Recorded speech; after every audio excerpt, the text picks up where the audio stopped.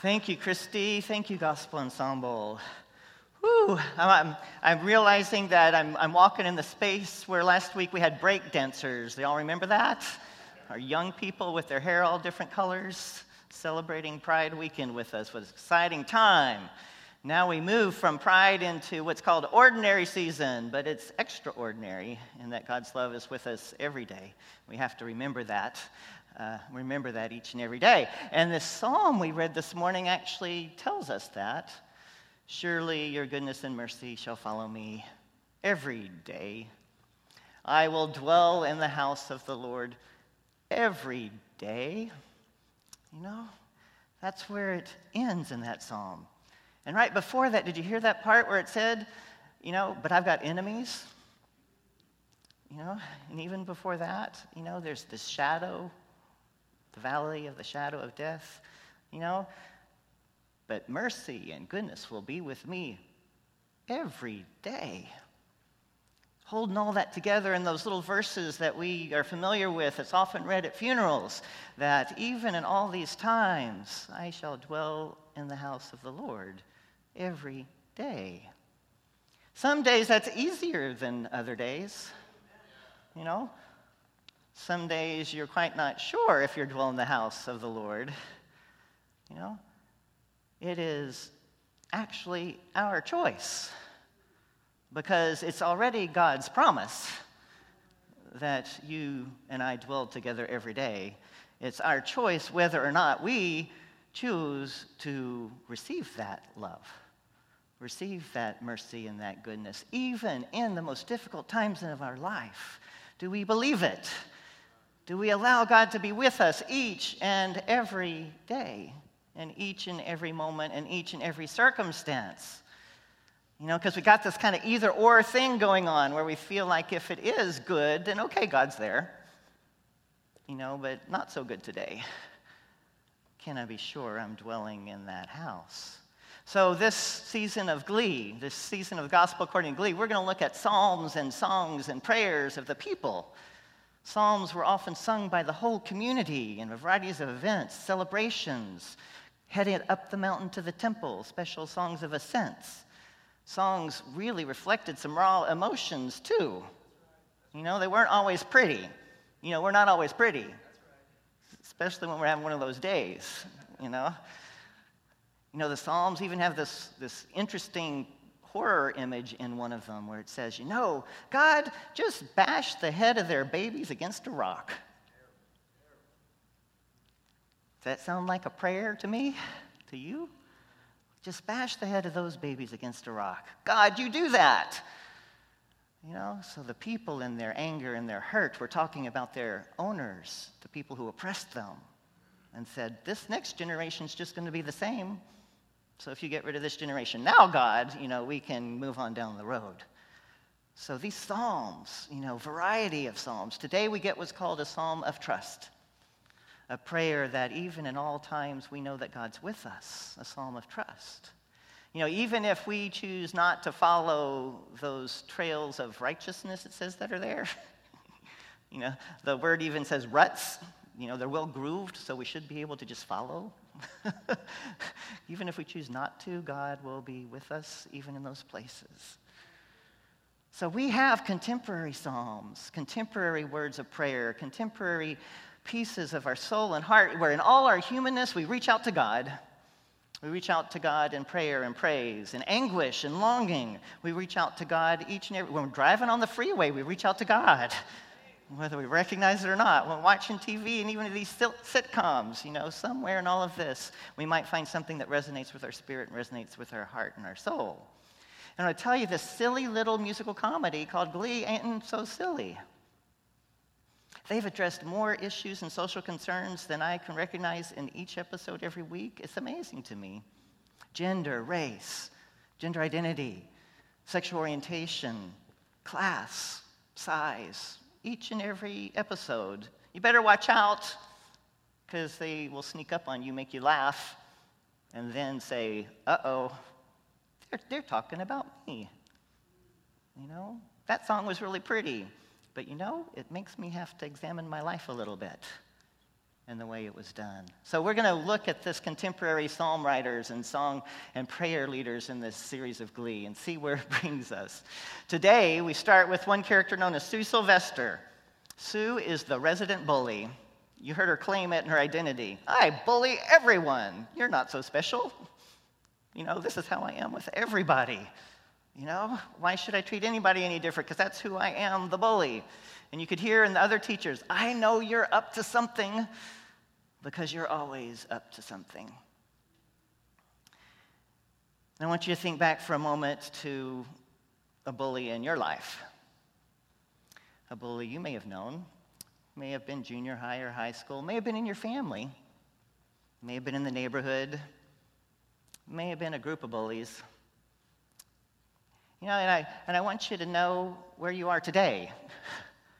You're not in that place anymore, that place where you might have been afraid or been hurt by that person. We have moved on in our lives, but can you identify with being one of these high schoolers that doesn't know their place? Not sure if they belong or not? They aren't with the in group, and they're looking for a place where they can belong? And you got someone like Sue, Roman campus, Coach Sue, whose job it is, she thinks, to bully everyone. Bullies actually can have an effect that they don't intend. And that effect is they can actually create strong communities. One of the easiest ways to start a strong community is to have someone try and get rid of them. When you have an outside enemy, you can do amazing things. That outside enemy might be a bully. That outside enemy might be HIV/AIDS. Boy, did we create community when we had an outside enemy to work against. How many times in your life have someone tried to make someone your enemy when there was no need for it, just because they needed to create a stronger group over here?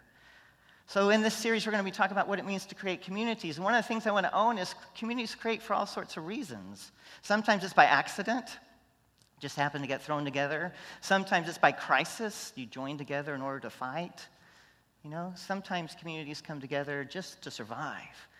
And some people, like bullies, often can help communities grow. And in the series, what they show is that Sue's antagonism of these students makes them stronger. Would they have rather she didn't do it? Absolutely. But sometimes bullies don't get actually what they're doing is creating stronger groups outside of what they desire. So it's interesting that this happens. So in this little Glee club, these folks who are somehow marginalized find each other and find a space where they can support each other. And they kind of huddle together. They huddle together against the outside world. Because in this one place they can come and sing. And in singing, know that they belong. And they have interesting kind of people. They have cheerleaders in it. They have some football players. They have people of all races, all sizes. It's an interfaith group. I think the designers of the program knew they were going to take on every ism they could figure out when they put the first characters together and who the Glee Club was. But amazing, they grew strong together because of all this outside energy. And I want you to, let's just say a brief prayer before we go on. I don't want you to stay with the memory of that bully from your past. So just pray with me for a second. Oh, holy God, wherever in our lives we've been hurt, wherever in our lives we felt like we weren't strong, wherever in our lives we didn't feel like we belonged, wherever we doubted that you were with us, preparing a table, where you were with us offering goodness and mercy, be with us. Heal that place, heal that memory, heal us today so that we are no longer captured by what was and can live into the fullness of your goodness and mercy now, fully trusting that we dwell in your house forever. In Jesus' name, amen. Amen. Well, when you're free of that and you start to try and form a community, there's some steps you can do. And one of the writers from a long time ago, Scott Peck, wrote a book called The Different Drum. And he said, often these communities that have outside enemies, they get started, but they don't look at themselves very much because they're just looking outside. And they have something they call pseudo-community. That means they think they've got it. pseudo-community. They think they've got it, but they haven't looked at their differences yet. Have you ever been in love like that before? They're just perfect. You know, they can't do anything wrong. No differences. I'm going to love all of that about them forever, exactly the way they are today, and never need to change them at all. Well, communities have that same sort of limerence, that same sort of beginning, where they don't look at any of their differences and they start, but it's not real. That sense of belonging that we need is so strong that it overpowers any other thing that's going on in that moment. And we feel for the first time like everything is okay. And so he says you can't stay there forever, you have to move on. And in some point in time, you have to realize you can't just be a community because you've got an enemy out there. You've got to be a community for something else. And you can come together and huddle for healing, but if you stay in that huddle too long, you know, if you circle the wounds forever, have you ever circled wounds? If you circle the wounds forever, so they get really good at picking the scabs, you know? Isn't that a lovely image? Circle the wounds forever, you know? So these huddles have to grow and move beyond themselves, or that's what happens. They become stagnant, they become internal. They start to not grow anymore. And so how do we let huddles of healing not become huddles that stagnate and keep learning and keep growing? And how do we use that energy that we have from coming together to heal the world, not just ourselves? And sometimes, you know, when you heal the world, you heal yourselves. When you learn that you're not oppressed, you actually get to free the oppressor at the same time. Your freedom heals those that try to keep you not free. It's a reciprocal thing that happens that sometimes we doubt. So I want to go advance this story a little bit and show you this next clip from Sue. How's she doing? Great. She asks about you. She's been watching you on TV. I need to get here more often. Oh, you get here plenty. Jean, your little sister's here to see you. Hey, Sue. Hi, honey. My sister's famous. You got that right. I got something for you. What's this? Wow, pom-pom, thank you. That's for you. What do you feel like doing today?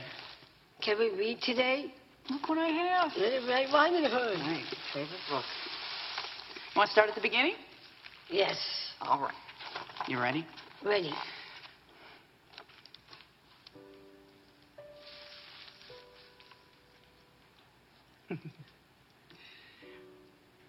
Once upon a time, there was a little girl who lived in the forest. Whenever she went out, the little girl wore a red riding cloak, so everyone in the village called her Little Red Riding Hood. Sometimes we think we know our enemies so well, and we don't get that there may be more to them. Sometimes we're so strongly in our huddle, thinking we're just focused on our own healing, that we don't see that there may be something else that we need to look at.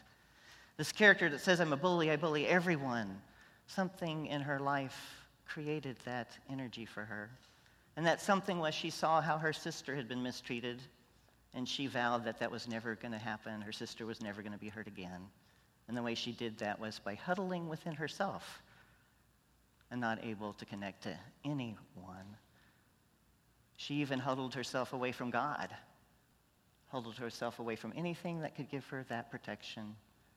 All she had to be in her life was dependent upon herself, and that she would always be a champion. But she struggled. How many of us actually wonder if those who have bullied us are struggling? How many of us have kept them in our prayers? How many of us lift up a psalm on their behalf? And follow this up with one more clip. No, this one, baby. Oh, this one. Yeah. Boom, boom. I won. Oh. Sue, you're letting me win. No, I swear it, I'm not. You're letting me win, Sue. You're letting me win.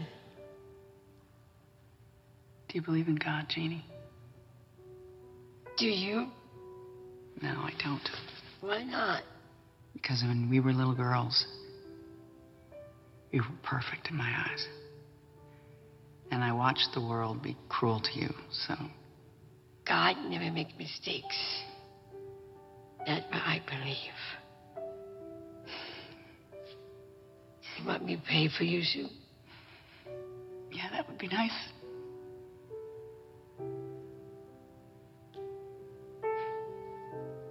I win. I cheated. I can't do that.